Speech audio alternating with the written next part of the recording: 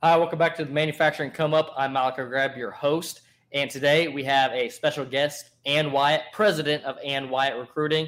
Love having recruiters on the show because, well, they're dealing with getting people jobs and filling jobs on a daily basis. And here we have the owner of the company. Hey, Malachi, how are you? How's it going? How are you?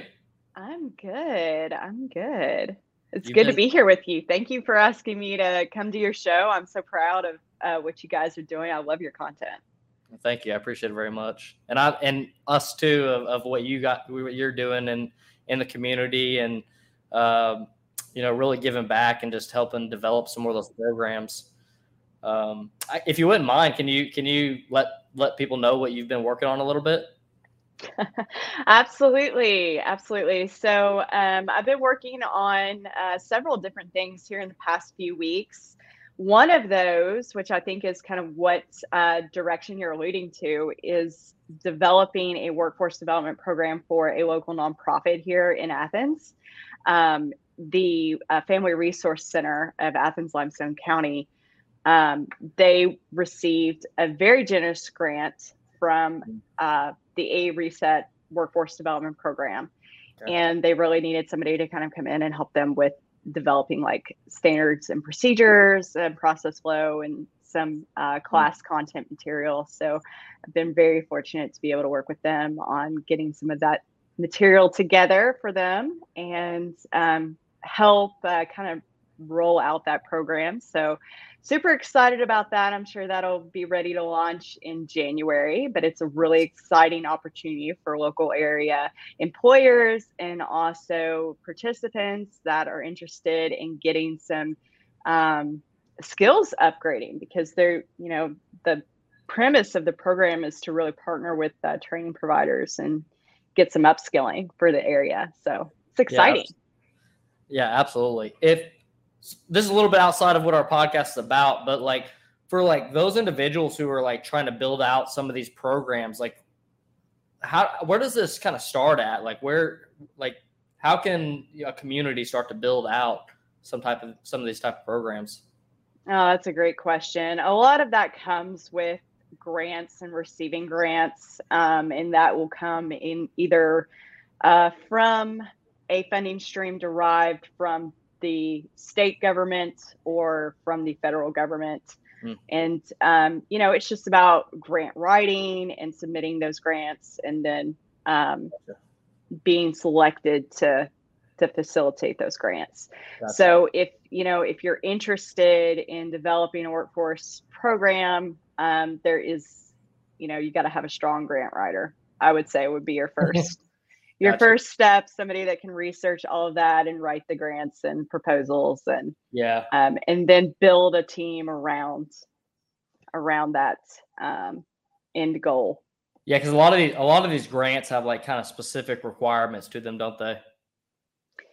Yes. So this one specifically it's only available to recipients of SNAP, which is formerly known as welfare, if you're familiar with SNAP, and TANF, which is, temporary assistance for needy families. Yep. So that's kind of the premise of the participants.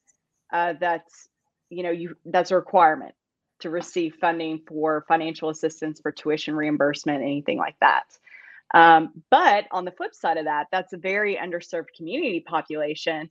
That, if anyone needs the skills development and upskilling, it's probably that population. Yeah. So.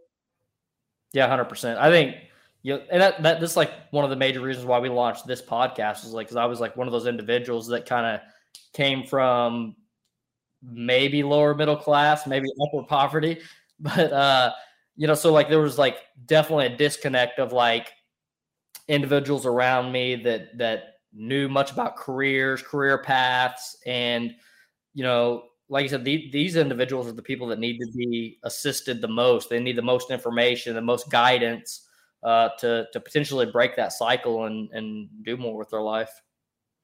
Exactly. And I mean, from my personal experience in having this, on the ground, we'll say, perspective, I know it's really easy for people to sit back and say, what happened in someone's life for them to have, or they made bad decisions or Sure. whatever.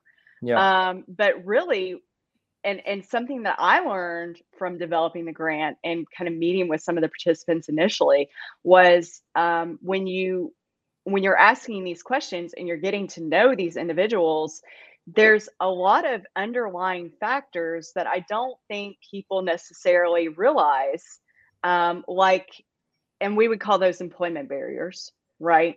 Like lack of transportation, or maybe someone is a victim of domestic violence, or maybe someone has a physical disability, like they have problems with their eyesight, and Mhm. they otherwise would be fine. But it's Yeah. really about identifying those employment barriers for individuals, and then working with them and then your other local area nonprofits and agencies to get them assistance in overcoming those barriers. And once Yeah. you do that, you're really solving a core problem, and you're not just putting a Mhm. band-aid on it, right? Yeah, absolutely. And like one of the limitations that comes to my mind is maybe people in their younger portion of their life, maybe they were involved in like criminal activity and whatnot. And so like, especially psychologically, they may have had like some, let's say, a petty offense, and it's like possession of marijuana or something like that. And so now they think that they can't get a job. And so now they feel like they have this big roadblock, this big barrier. And there are some companies where it will be some limitations, but you also can't have that mindset of like, I'm stuck, I can't do anything else, like nobody will hire me, because there's a lot of companies out there that will do second chance programs, or not even second chance. They just have a you know what do you call it, like a lower threshold and what they're willing to hire for, or limitations. Absolutely. And there's a lot of funding to support expungement fairs and other things like that. So if that's something that, has maybe affected you in the past, there's, you really got to look at what's going on in your local area, because there's a really good chance that there's some agency providing some sort of expungement Mm. fair where they can actually help you address those. What for one, the expungement thing, and for two, um these career development programs, how can like somebody go about searching these, right? Because like obviously people are going to be listening across the United States, the world. um how can they go about trying to search and like maybe some keywords or something like that to try to find some of these organizations? Absolutely. And that's a great point, because it varies. The agency name oftentimes varies from state to state, right? Especially with like government agencies. But here I would start with, if you're looking for a state agency, like a career center is a good solid key Hmm. search string. You should be able to find some information about your local area career center, regardless of the name. Here it's called Alabama Works. In Kentucky, it was called the Kentucky Career Center. Yeah, I think ours But is that's, Indiana is, I think, work one is what ours is called. yeah, Work see, so one. you see there's a lot of Yeah. varied difference there, but Yeah. career center is pretty infallible. So Mhm. I'd Yeah. start there. Actually, And while we're here on this subject, I don't even know that I've ever mentioned this publicly, but I actually ended up dropping out of high school like 16 years old, and then I wasn't going to graduate until I was 19. I dropped out at 16. I said, you know what, I'll drop out as long as I get my GED by the time I'm 17. And so I went to like one of those work one, like I think ours was called like the JAG program or something like that. But it was like a GED assistant program. They offered like some benefits, like if you got your GED, they paid you $250. They helped you with like gas reimbursements, like all kinds of cool little like snippets for being able to help you and kind of incentivize you for moving forward with your degree program. And so that's what I ended up doing. I had 17 years old. I had my GED, and I actually kind of got a slight bit of a what do you call like a little hedge on life, because I essentially graduated 2 years sooner than I would have through high school. Yeah, absolutely. And as far as I know, a lot of those GED programs are free too. So, you can, there's pathways out there. Sometimes it takes a little bit of work to get to them. Sometimes it takes, a little bit of research, a little bit of picking up the phone and calling some folks, but there's all kinds of pathways out there, and congratulations and good for you. Thank you. I appreciate it. Yeah. One thing that I definitely want to touch on a lot is like, because of like kind of going through like my weird like career path that I did in the beginning, is it definitely created like more insecurities, right? Like if I would have went through the college or the high school path, graduated, and then like went to like, I don't even want to say a prestigious college, but like a somewhat reputable college. I'm not saying that I didn't go to a reputable college, but like one where you move away from home. It kind of is like more of that college vibe, that like that in itself, I think there's something about that distills like a confidence level in yourself of like, hey, I did this thing. Like, it's really kind of funny. Like, there's a lot of times where I've literally thought, I'm like, man, I wish I went to college. And I'm like, oh wait, that's right, I have 2 degrees. But it's so weird. But like, I've literally thought that a couple times, and I'm like, oh, okay, like, yeah. So like, I think it's just the moving away from home. It's a much more of an impactful transition in life that kind of creates like a threshold and a milestone that can definitely help psychologically as well. Maybe. I haven't really thought about that. I don't know. I think for me, when I decided I wanted to go to college, it was more out of teenage angst and rebellion.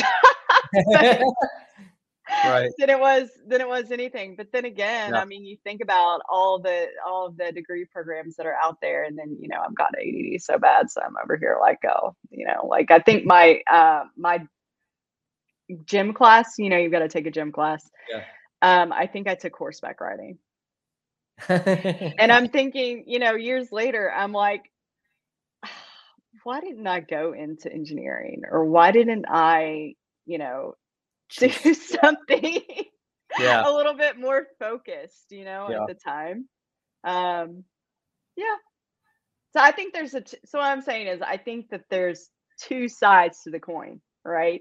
Mm-hmm. There's advantages, I think, on one, in one sense for either of those things, and then there's cons. And right now, with the current state of our workforce in manufacturing, we've really got to make some leeway for traditional 4-year degrees.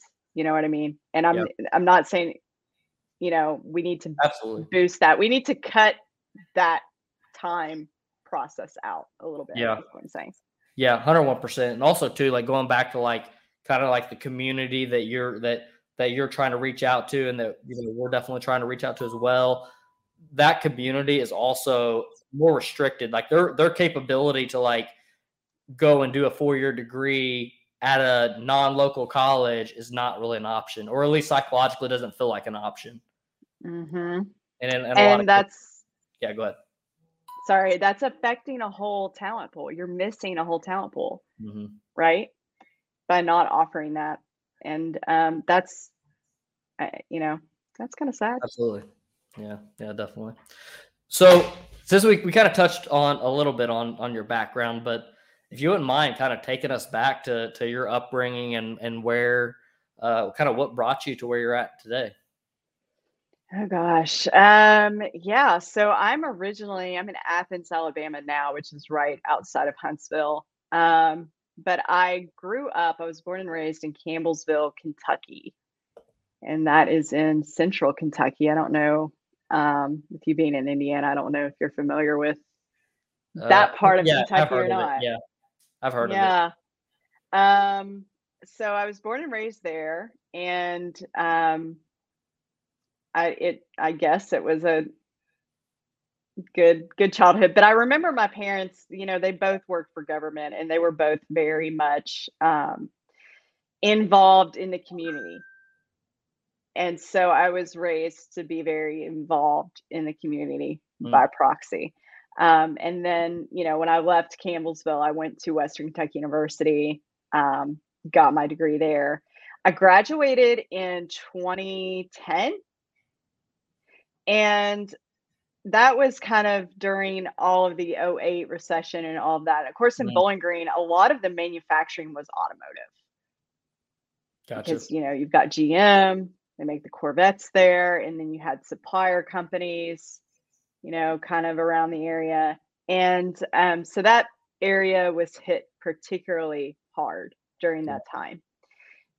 When I graduated, I noticed that, people were still kind of out. The economy as a whole there, the local area economy looked very sustainable. So I said, well, maybe I should just stay here. I liked it. So I ended up staying in Bowling Green, and was kind of out looking for, doing the whole job search thing. And I didn't have internet. This is like my favorite story to tell too. So if you've heard this before and you're listening, and I've worn you out with it, I'm sorry. But I didn't have internet because I just graduated college. I was like this poor college kid. And so all the job searching was, of course, done online at that point. And my mom's like, you should go to the unemployment office, use their internet. It's free. So I did. And I went to the career center, well, at the career center, every day to do my job searching. And one day, the front desk receptionist said to me, she asked me, she says, do you want my job? I'm leaving. And I said, really? And she was like, yeah. No, and so of course I'm like in very much Anne fashion. Said, "Are you sure?" And she said, "Yeah, you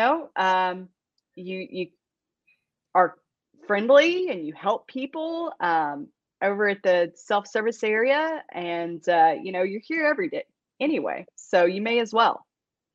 Right. I said, "You know what? You're right. I am here every day anyway." So, Yeah. Yeah, you so passed that's the how I interview. started, You passed the interview. You showed up to work every day. right? I mean, I was already showing up. So, yeah, so I started as the receptionist there. I worked through a temp agency called Adecco, Yep. and I did that for about a year until I was brought on to the state government in what's called a federally funded time limited position role, which is kind of like a temporary role through government, and Mm, then was hired on as a workforce development specialist one, and then left as a workforce development specialist two. So But that really instilled a strong belief in workforce development for me, through that those whole years. through that whole process was you actually transitioning from different jobs? Because I think you mentioned something about like there was 4 different positions, if I'm not mistaken, right?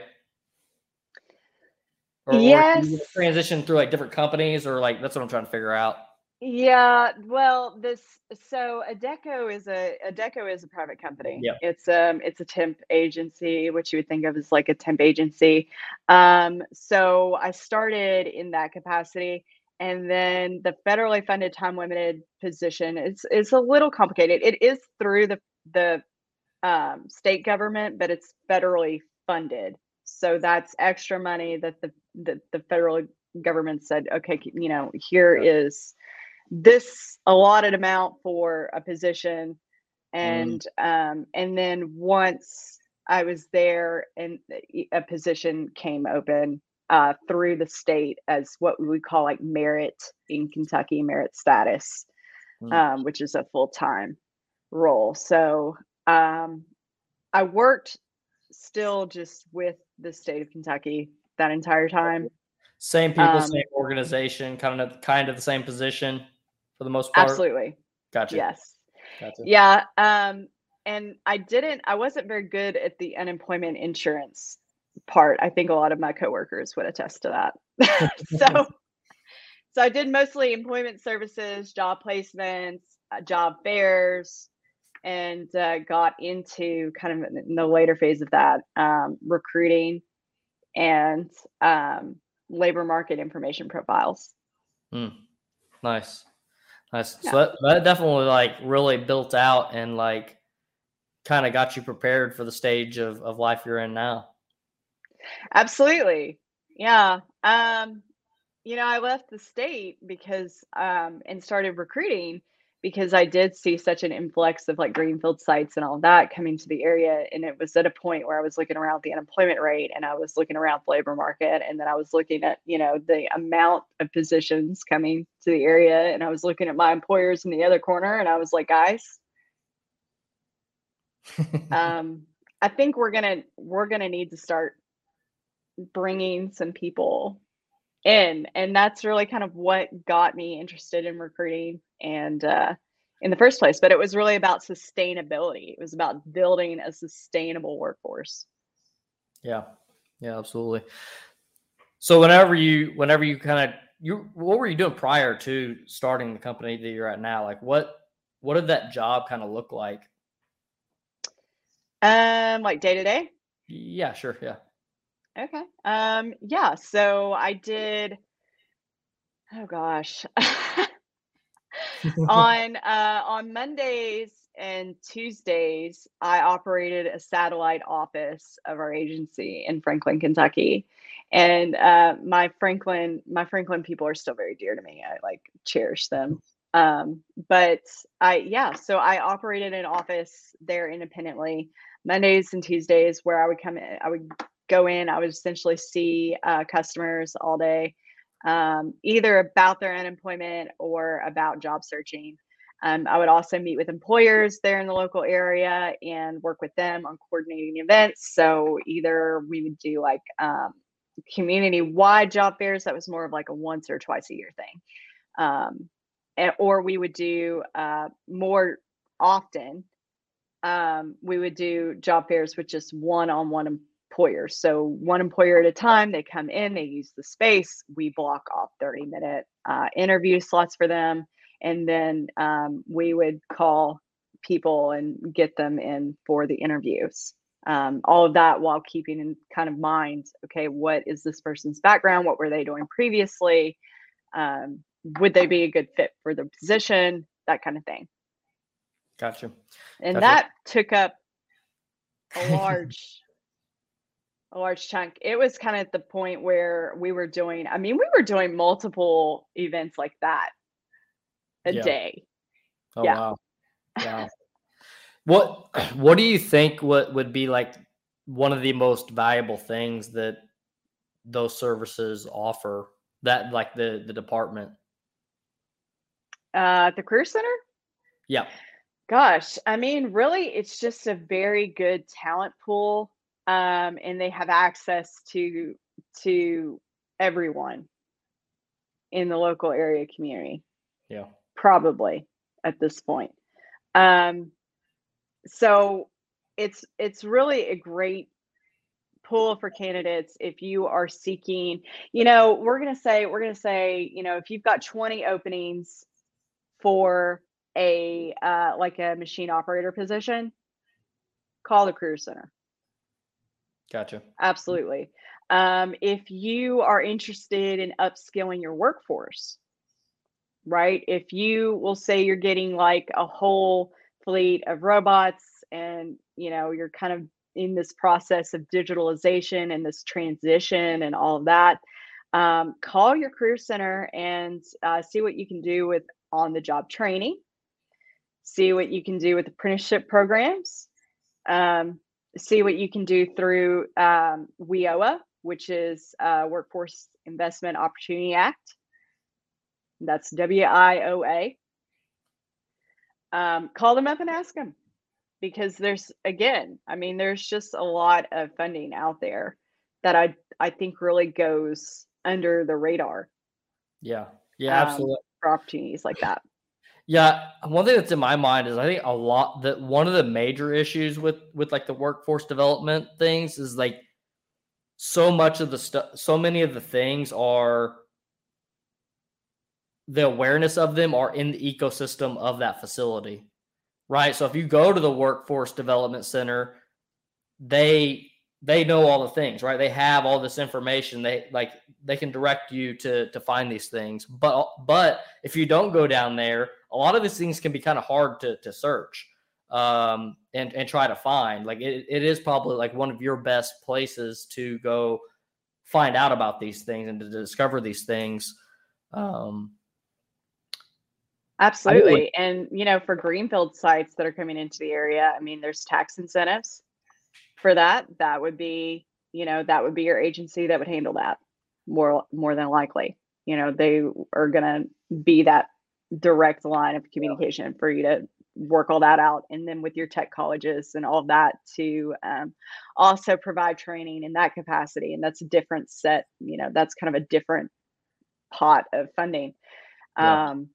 So all of that good stuff. And then they'll help you promote your events. And, of course, they'll help you kind of decide whether or not if that's the area that you want to be in, if they have the workforce that can sustain what you're doing. Mm-hmm. It's a very valuable resource.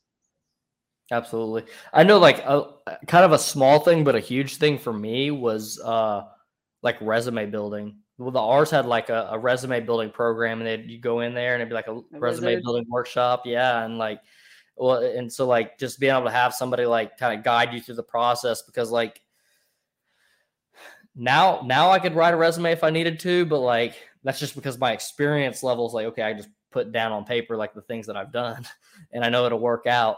And also having the lens of being a business owner helps out a lot too. But, man, like when it came to like writing a resume, like that was such a roadblock. It's such a like paralyzing thing for me. Like I'd like set down, like it wouldn't be a notebook, but set down the notebook and like, just there and stare at it for a minute. And yeah, so like having that guidance like was extremely helpful. So many candidates reach out to me and they want me to look at their resume. And I think, it's like, there's not like, it's not like you're writing like, what did we have to write in school and you had to do like the works cited and all that. Like, there's not like a like specific template or something. Black and white. It's not like super like this is what you do. But most of the time, I mean, they end up sending it to me and I'm looking at it and I'm like, well, what's wrong?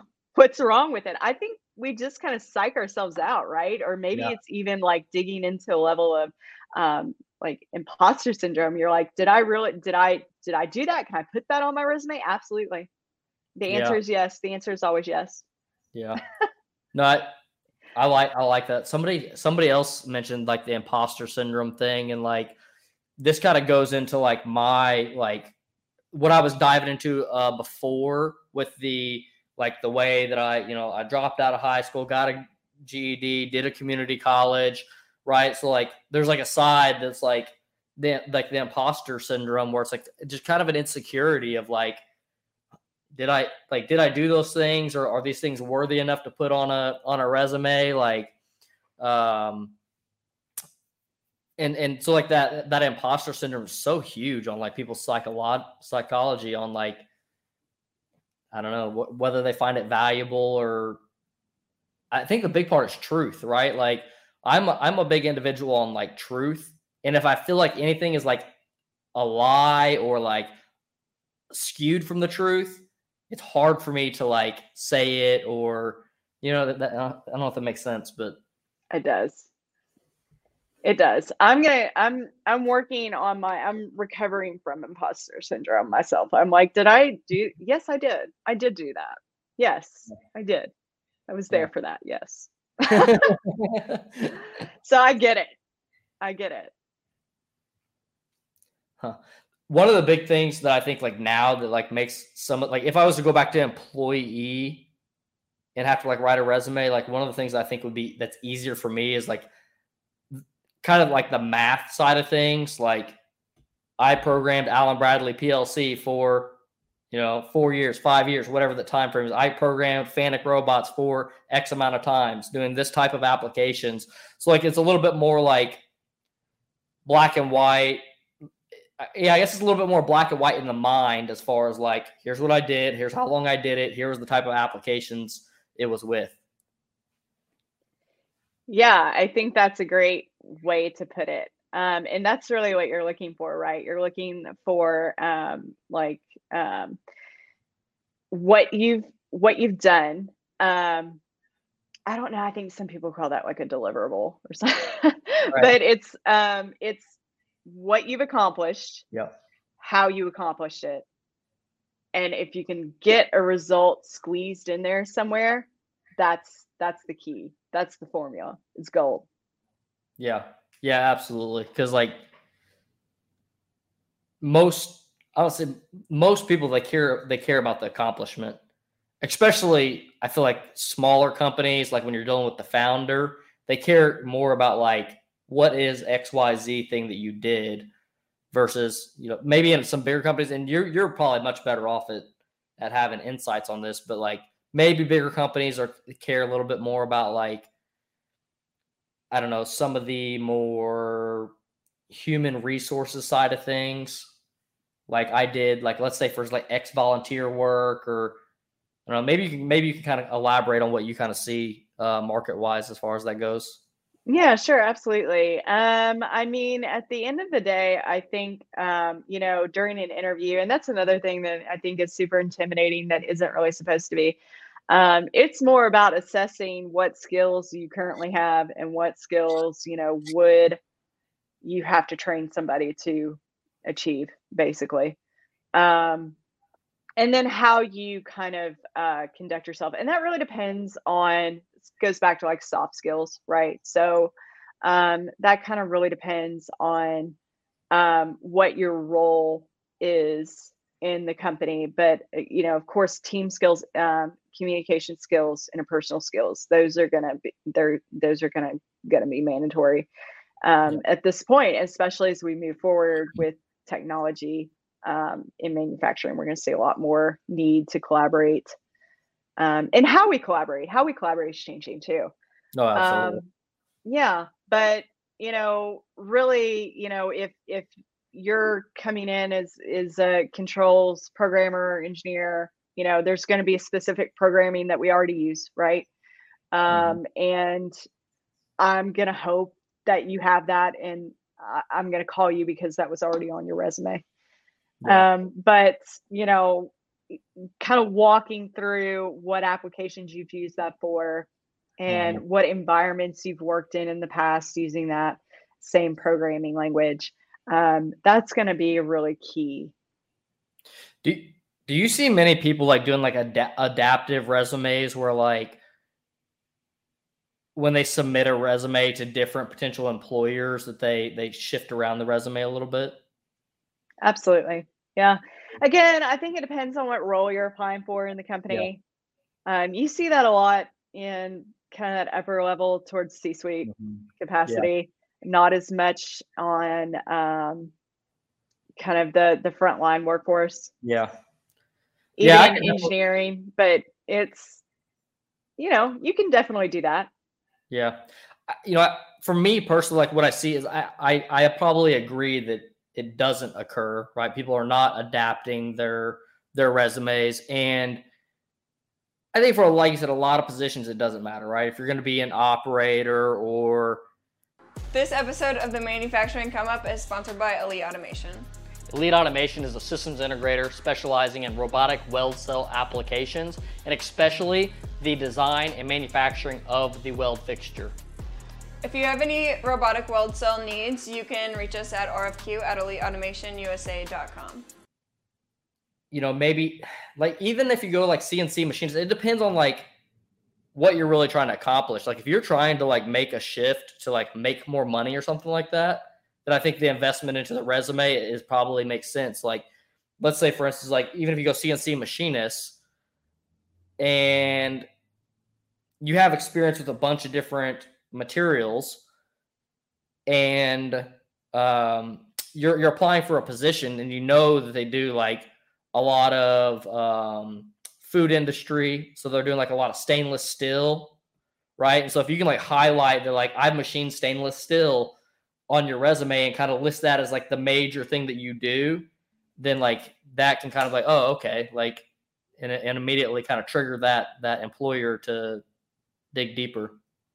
Absolutely. Yeah, I've definitely seen cases in that before, with that specific example, actually. Really? So yeah, yeah. That's crazy. And the great thing about the metals industry is it's a pretty good industry to be in. So that's something, if you're coming from outside that industry, maybe you work for like a supplier, something like that, OEM, and you're interested in kind of moving up in your career and advancing your skill sets, because when you get into metals, it's a little bit more technically involved, and machinery is a lot bigger, and there is a whole process depending on Yeah. depending on the plant and everything, and what the end product Yeah. is. But an operator that works, for an OEM supplier is not is gonna, is not gonna make as much as an operator that works for like a steel manufacturer, Yeah. Yeah. you know? Absolutely. Yeah. So Yeah. Yeah. And like certain opportunities is like, I mean, like maybe if like you're going to work like a Toyota, I could see like you would get hired in at not entry level and can find some way to maybe get like a dollar or two extra if you came from like, working on the line at GM or something like that. And so you're transitioning from like GM to Toyota or Toyota to GM, where it's like very specific. Which I mean, realistically, you're probably already going to have that listed in your resume as well. And really, what part of what made me bring this topic up in general is because like a lot of times when it comes to like a controls engineer, like we hire based on like a specific need, right? And so like if I have a listing that says hiring Allen Bradley PLC programmer, and like they have like Toya Puck, Siemens, and it's like at the very bottom of the list is like Allen Bradley. It's like like if right. they would have just shifted that around and just even put Allen Bradley at the top, even if it wasn't the most recent, like just done something to where it's like in the eyes of the viewer, they would immediately became more entertaining as a potential candidate. Absolutely. Yeah, because when you see that, it's like, okay. So, it makes you stop and question. You're like, okay, I see that you got a little bit there, but then, you've got to go kind of further and dig like, okay, how much of this do you have versus the other programming languages, right? Yep. Yeah, I've definitely been in that position. What are some things on the as far as the resume aspect, or have you seen anything that kind of helps with individuals getting positions more than others? I think basically, I mean, what that Allen Bradley example you just gave is pretty on point with that. Yeah. I mean, the more specific, especially like what I would consider those hard skill sets, right? So like Yeah. your hands-on experience, if you're hands-on with Siemens or Allen Bradley or whatever ignition, I would like to see that. And if you have that experience and then you can demonstrate that experience in the interview, however, the employer or the client, however they proceed with their interview process to determine that, then I think that's a good. That's where you want to be. That's going to give you the best chances of being considered for that role. Yeah. One of the other things so the platform is one, and then like another thing would be the process, right? So let's say, for instance, like you could say Allen Bradley, but was it like palletizing applications? Was it packaging machinery? Was it, like what type of equipment were you dealing with? Was it just conveyors? Was it distribution center? A lot of these things are very important. And like you can take that same thing into like a CNC machine shop. Are we talking about a 1 inch by 1 inch part that you're machining, or are we talking about a 20-foot by 20-foot part that you're machining. Like a lot of these are like key differences that could potentially like be like the reason. Absolutely. And that's something, that I think goes under the radar as well, that, specific industry difference. And, that's it. That kind of gets into a really that kind of gets into my philosophical realm there, Malachi. But, you just think about the shortage, the skills gap shortage that we have. And then you think about industry specifics, right? Which are important. I'm not saying they're not, but we have to figure out how to like a better way to tweak that gap a little bit. I think it can be done. Got you. You know what I mean? Because I do think people get hung up on that a little much, I think, sometimes. Are you saying like transitioning from one thing to another? Mm-hmm. Got you. Yeah, definitely.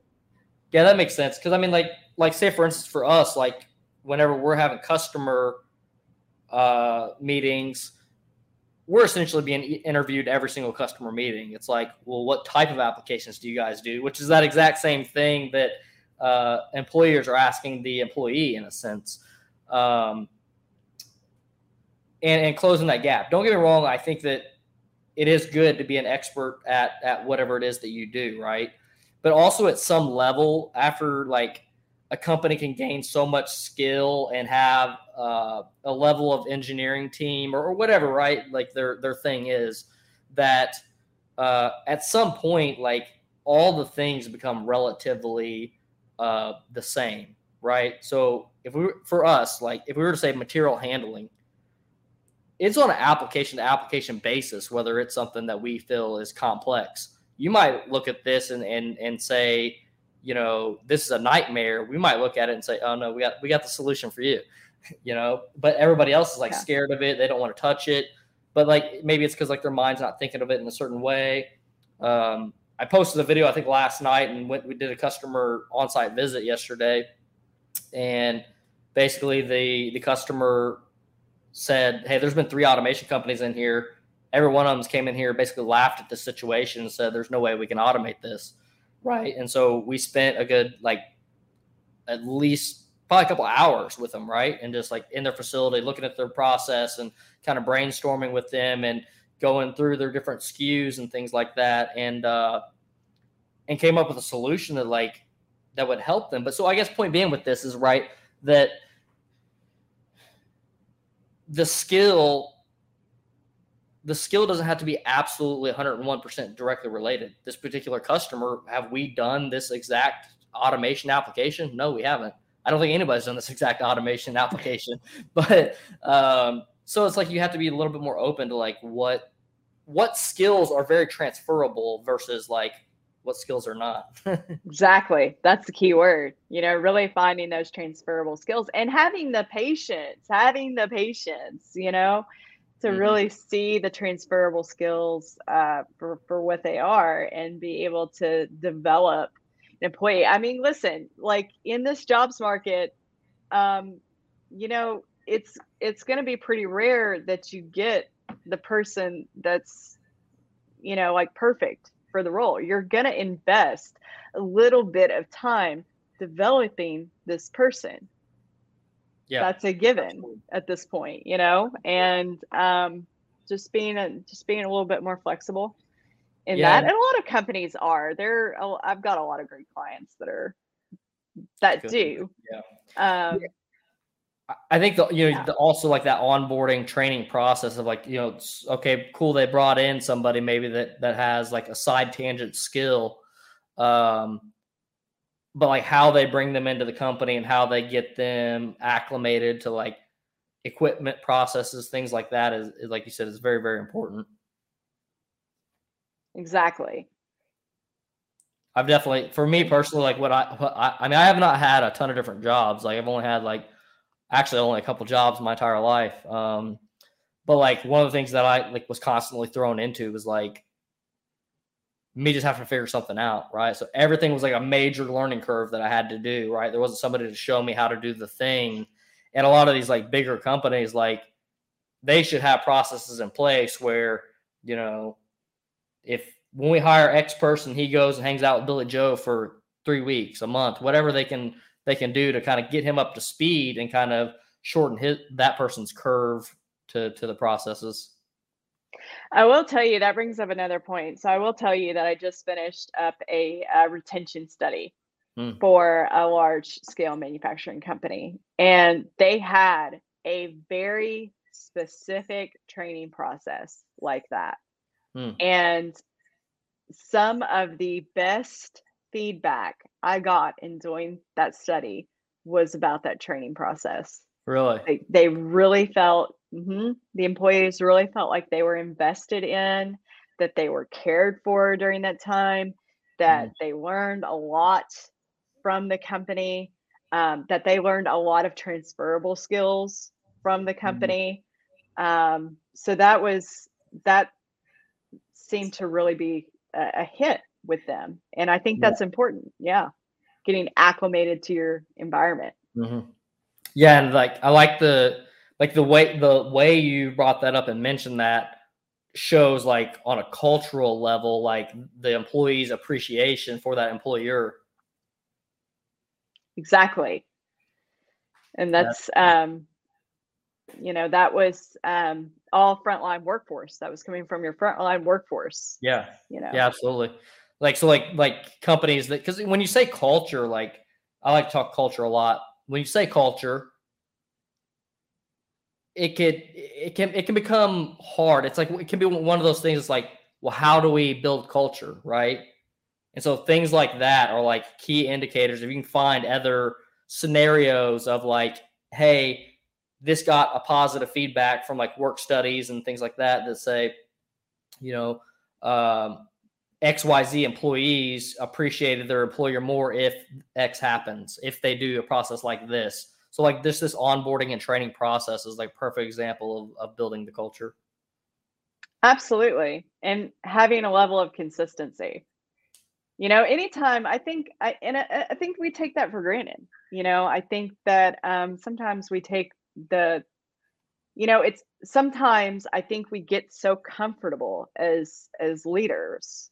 If we've been doing the same thing over and over, and this could be, your hiring manager, or this could, I could be talking about myself here, really and truly, but we get so comfortable in what we're doing that it becomes so second nature that we forget that at one point we learned this too. Yeah. And, not taking or giving the space to understand the level of consistency that it took you to get here. Absolutely. You got to offer that to other people. A lot of times, like this is definitely one of the things like I'll struggle with, like especially if I put somebody in a leadership role. I'm like, okay, hey, here's this thing. I'm giving it to you. This is your thing now. And I also like trying to like structure our company in a way where it doesn't need me. Right. And so like people will come to me and say, hey, like, what should I do about X? And I'm like, I don't know. That's your department. You figure it out. So definitely have to be careful on how much I go about doing it like that, because then you also create my boss never helps me. I'm always by myself. I don't ever have any support, things like that. So creating that like ecosystem where you have like that fine balance. Like if I need to do like that, right? If I do need to operate like that, and I probably operate more aggressively in that nature because I want our growth to be extremely quick and trying to streamline things. So there's going to be more frustrations with that process.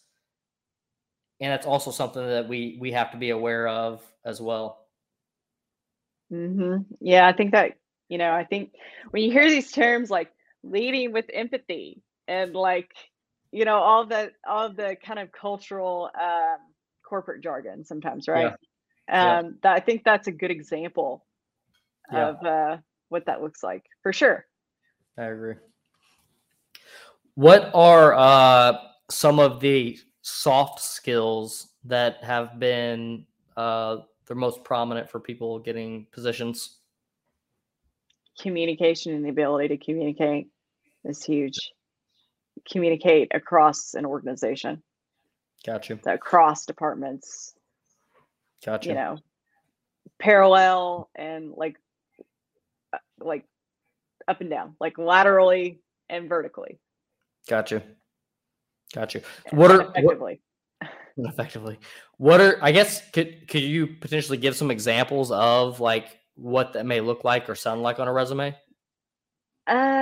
Worked with, shipping department for XYZ, worked with production planning crew for, number of parts produced, worked with contractors like project engineers a lot, they Gotcha. gonna have to work with contractors, facilitated conversations, did the planning, all that, and then worked back with plant management, worked with HR to establish and assess staffing needs. Gotcha. Yeah. So like that one's a pretty like interesting one, or one that I'm interested in, because like it's on paper, it's one of the harder ones for me to like put down on paper, like communication skills. Like, okay, like I'm not very good soft skill individual. And I'm very much like very engineering-y, and like I'm not gonna say I'm not good at soft skills. I'm not good at putting like the soft skills on paper is the part that I'm not good at, right? Like I actually we're gonna have a video coming out where it's basically I just had my worst customer meeting ever, right? And so like the whole thing with this one is like it also dives into like after you've been doing something for so long that like you just kind of take things for granted. And so that like that's really what it dives into is like the it's almost like you're so good at the process that you forget to explain to people like how the process works, or like in this particular scenario is like, how are we helping the customer out? It's like, well, what do you mean? Like, we're going to give you guys ROI. We're going to, labor shortages, like all the key words. Right. But I think like sometimes like you can become like, I don't want to say like so much of an expert at what you do, but like you kind of almost lose sight of the smaller details, the trigger words that people want to hear. Absolutely. That's a great point. Yeah. So I think it's like important for people to be able to like find a way to like talk, like something like soft skills, right? That's kind of where that stemmed from, is like soft skills on paper would be hard for me to write down. But like if I get to talking with somebody and then the conversation opens up, then it's like, oh, okay, this guy, obviously he can communicate. I mean, he's like, on paper, like I operated a company now. So like being able to operate a company in itself, like says like these soft skills of being able to manage X people,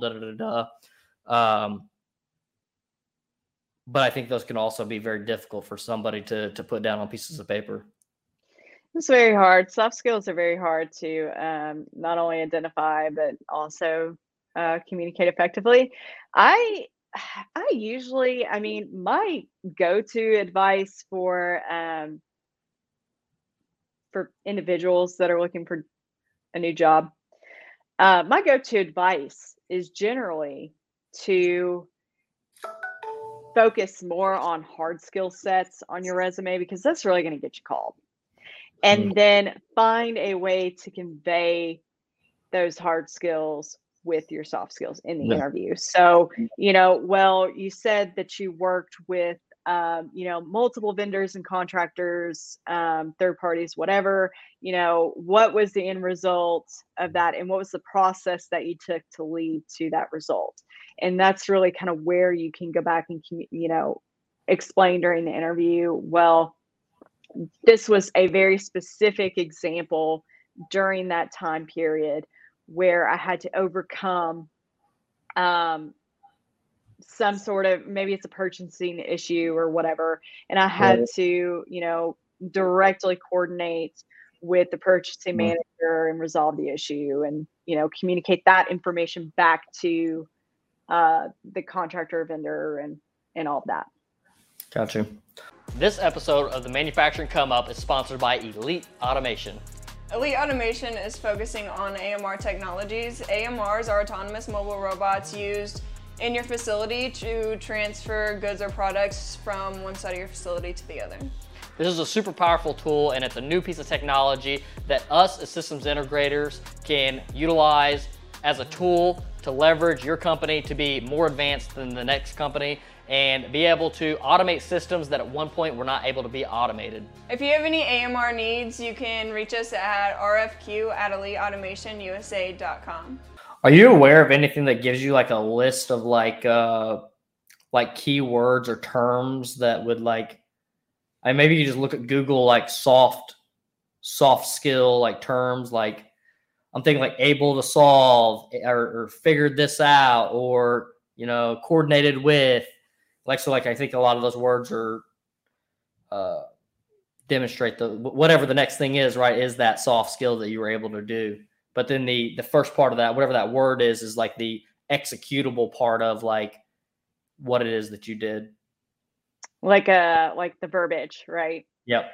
I don't know if there's a specific list for verbiage in that capacity. I know that there are multiple lists that you can find of soft skills.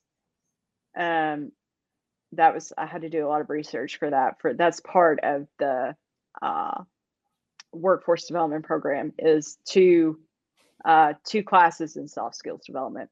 So I've done a lot of research. I've found a lot of lists of highly desirable soft skills. I found some great YouTube videos out there kind of demonstrating real life examples of soft skills. I found some really good ones that are just funny. It's educational in the terms that it's like what not to do. But there's a couple of really good videos that some super creative folks have put together, of like from Step Brothers. You remember that scene where they're like where they're interviewing for a job and then take each other with them, and it's like what not to do right. in an interview. So there's some really good content out there that's also very educational, but far more entertaining than right. Yeah, XYZ, do XYZ or whatever. But there's all kinds of resources out there for soft skills development. Gotcha. As of right now, I guess you could dive in a little bit to like your current processes. What do you currently have going on in your company and kind of the direction you're going? Oh gosh, that's a great question.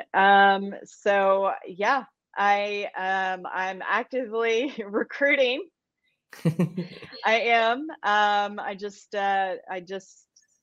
I'll be starting some new search requests here in the next couple of weeks, and I'm also kind of working more to develop this retention study aspect. I think that's, I've had some really good conversations on LinkedIn lately about retention versus recruiting and kind of the difference. And, is it because we are putting so much emphasis on recruiting, right? And we're putting so much emphasis on the skills gap, really, is it recruiting or is it retention? And kind of separating the two. I really want to kind of get further into that. And then creatively, I love doing Workforce 4.0. It's been so much fun. I know you were a guest, and that was just a lot of fun to do that. And I think it's good for the community, to reach out and support each other and give each other a voice and talk about workforce and technology and all the cool stuff. So I'm planning on doing the official season 3, because Workforce 4.0 hometown was kind of just very local to North Alabama. But working on developing that into a full-on podcast and seeing where that goes. Nice. Are you? This is kind of like a side tangent question. Are you doing seasons because it's like you can have breaks in between, or what's the season thing? I'm doing seasons because I do need, I'm thinking, and then, I'm a big, I don't know, do you Netflix? Are you a Netflix person? You like Netflix? Yeah, probably. It's like my, like one. When you can. Yeah, it's like my one getaway. Like whenever I like want to act like, or not act like, whenever I just want to get away from what my actual life is, I'll go put on like a ninja movie or something. Yeah. Yeah. Like when I want to check out for a while, like Right. right now, what am I watching? This show called Firefly Lane. I don't know if anybody watches it out there, but after I come off like a huge run, that's really kind of my nature. And Watch movies. well, yeah. Well, my nature is to just go hard for a while Oh, and gotcha. then And then decompress. chill. Yeah. Yeah. So when I'm coming off like a huge, like multiple project, Mm-hmm. or whatever, and I just need to like come back to center. Sure. I think I Netflix, but they break down into like 8 episodes. I think that's kind of where I got the original idea. But I'm thinking, it's a little bit more manageable, and I yeah. like having that space in between so that I can have more certainty in the types of conversations I want to have, if that makes Absolutely. sense. Yeah. For me, I like very, very big into like strategy. I'm like, that's where my like head operates at the most. And so like, I'm not extremely creative, which is why we have a team for it. But on the strategy side of things, like I'm always analyzing. And I think like with what you're doing on the season thing, one thing that's super good about the season type of structure is one, it gives you the ability to take a break. It gives you the ability to kind of shift the narrative of your episodes, right? Like if season 4 comes out, like you have different titles to do your different seasons, right? So like each one of those seasons kind of has its own like flavor to it, right? So it gives you that. And then also the consumability.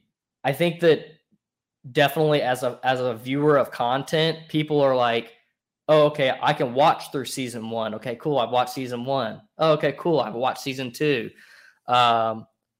Whereas like on the other side, if you're just like cranking out content, at some point you're like, dude, I can never keep up with these episodes. Like, why would I try? Like, yeah. So like I think that there's definitely some benefit on the and doing season type of episodes. Side tangent there, but No, I think we're already kind of predispositioned to that because of things like the Netflix and the Hulu and even back before we had all that. Like seasons, yeah. I remember my mother.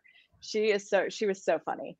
But she was a big George Clooney fan, because he's from Kentucky and all that mess. But I remember my mother just being so over the top when a new season of ER would come on. Y'all remember that? Yeah. It was a thing, right? Yeah. It was a thing. It was something to look forward Absolutely. to. I think my grandma recorded them all on VHS. That's awesome. So where can people find you at? Yeah, that's a great question. LinkedIn is probably the best way to get a hold of me, because I love it. I love our community over there. Don't you?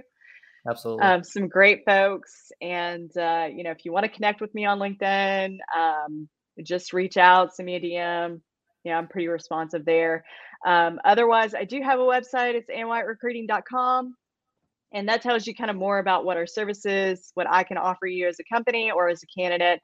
I have an entire resource library too that I've been working on building out over the past couple of years. So I have like templates and stuff, all that cool stuff, and a job board. Otherwise, that's probably the 2 best ways. I'm on all social, Wyatt Recruits. Gotcha.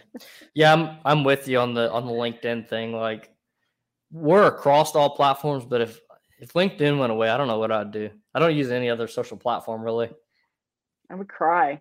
I would have to give up, I guess, and go back on over to Twitter, or which I'm Twitter's been a lot of fun to watch lately. Which I don't really have a dog in that fight, so it's just fun to watch. But right, but it's so hard to like. Yeah, I don't like their DMs as much. I don't know. I like LinkedIn,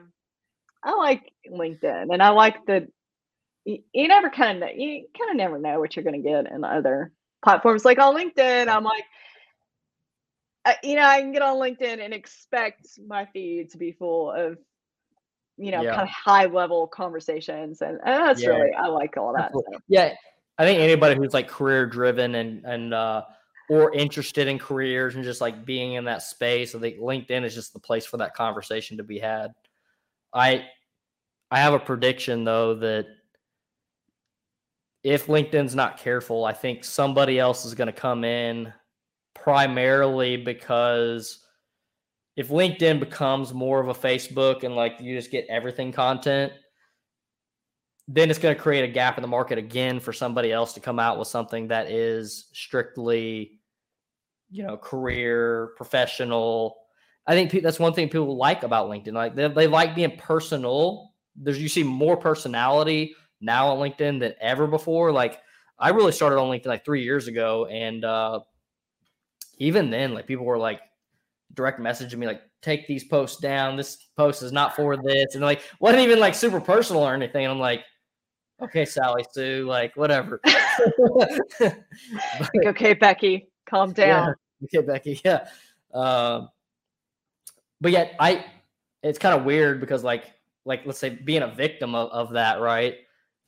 I personally like the professionalism of LinkedIn, and I hope that it never loses its professionalism. It's one of the main things I like about the platform. So that kind of, can I ask a question? Sure, ask some questions. Okay.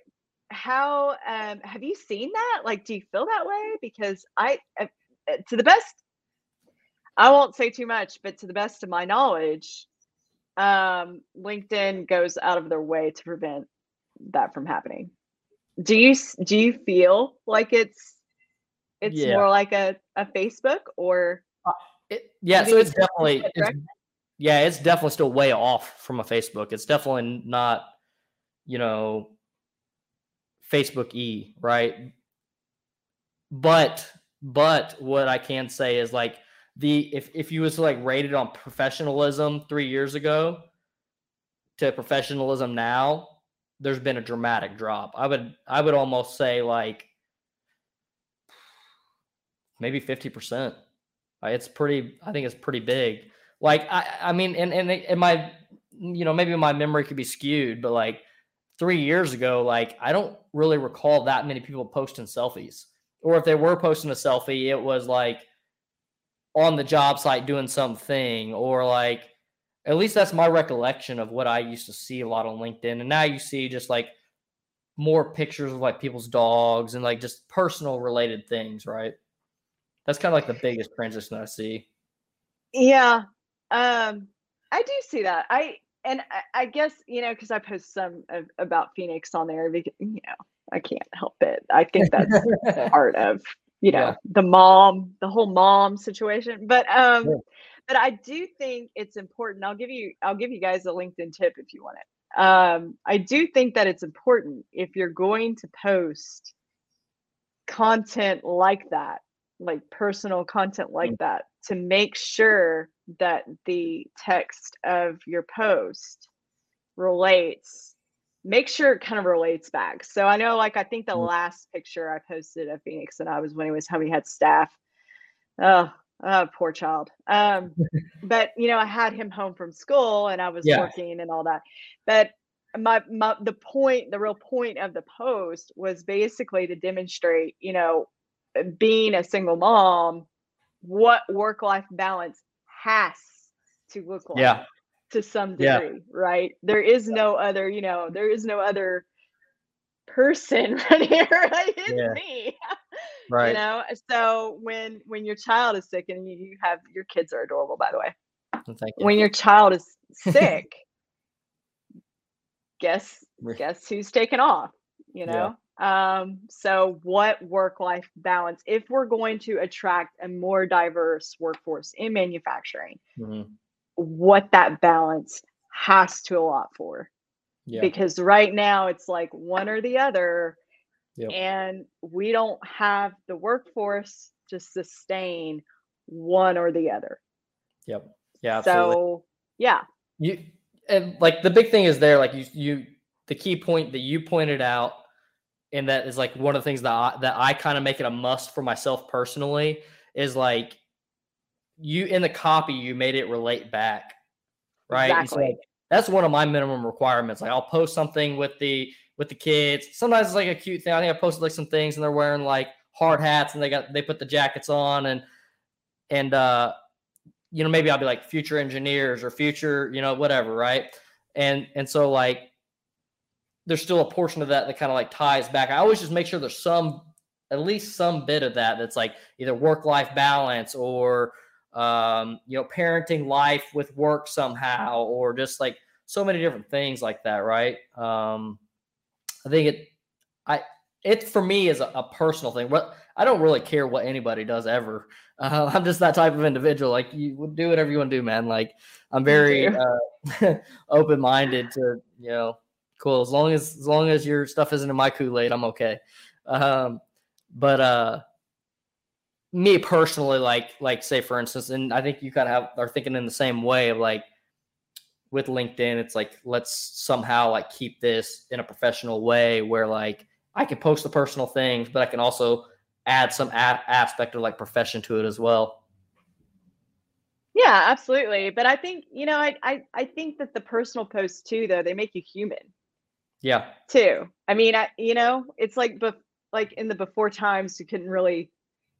I mean, I've been on LinkedIn since 2012, and it was very lonely. And I'm very excited about the growth LinkedIn has had in the community that we've got going on, because it was back in the dark ages, so it was a lot slower. Yeah, you definitely know like than like LinkedIn and like in its more original days of like if you posted something that was like off kilter at all, like people were like stuffy. Yeah, they're like people be in the comments, get off of LinkedIn if you're going to be posting stuff like this, like. Right, they came for you. Yeah, it was really stuffy. So I think so. That's what I'm saying. I think that you can post the personal post. Yeah. Does it need to be every single post? No. You know, you need to try to have a very diverse, robust LinkedIn strategy. So I'll post, you know, educational. I try to post like educational stuff or like, you know, knowledge sharing content, which is, you know, mainly if I'm posting like on Workforce Wednesday, that's a great example of that, right? I want to share the good vibes of what, you know, the manufacturing workforce is up to. And then other days I'll post about, you know, maybe, I don't know, recruitment strategy or candidate strategy, or client strategy, being kind of specific with that and try to share the information that I've learned along the way. And I love that about LinkedIn. I learn so much from everybody and hope that I can match that energy, right? Yeah, absolutely. I think everybody, if you're not on LinkedIn, get on LinkedIn. Go check us out. LinkedIn is super powerful. Anybody who's like, if you're just now about to get into college, like get on LinkedIn, like start exploring what's going on. Start learning the space, and also start posting content. Don't just get a LinkedIn and just explore, but post some things, right? Like if you're in your lecture, if you learn something in one of your things, like in one of your classes, like post that up. Like employers will potentially see that, right? And you might be the guy that gets the job because they've been seeing you on LinkedIn for a couple of years. Absolutely. Yeah, that's part of the candidate advice I give too. I mean, you know, if you're out there looking for a new opportunity, like I want to see it, you know, it, tag me in it. I'll blow up your post for you. I don't care. I want everybody to see that yes, you are working on these projects and you are a rock star, and you know what, you deserve a better paying job, or one that's going to bring you more work-life balance or whatever.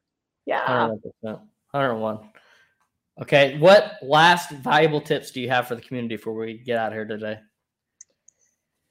Oh gosh, don't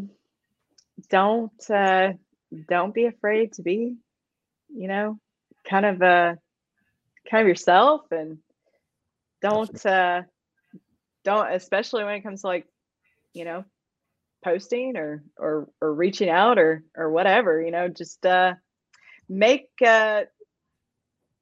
some good connections and don't be afraid to start a conversation or engage in a conversation. Yeah. That's some good LinkedIn advice. Yeah, absolutely. Build connections. Don't be scared to reach out. I'm one of those guys that's still scared to reach out. I don't know what it is. But something about me. I'll get in the comments, but like DMing people, I don't know. I'm like introverted. I'm like, I don't know. But I know. I had to get over it, Malachi. I had to. Absolutely. Ann, thank you for being with us here today. I think some bombs were definitely dropped. Some super valuable information for everybody getting into their career and who are already in their career. Absolutely. Well, thank you for having me. I love it. I love that you're doing this, and keep up the good work, and keep posting amazing content. Thank you. Appreciate it. See you, Ann. Bye.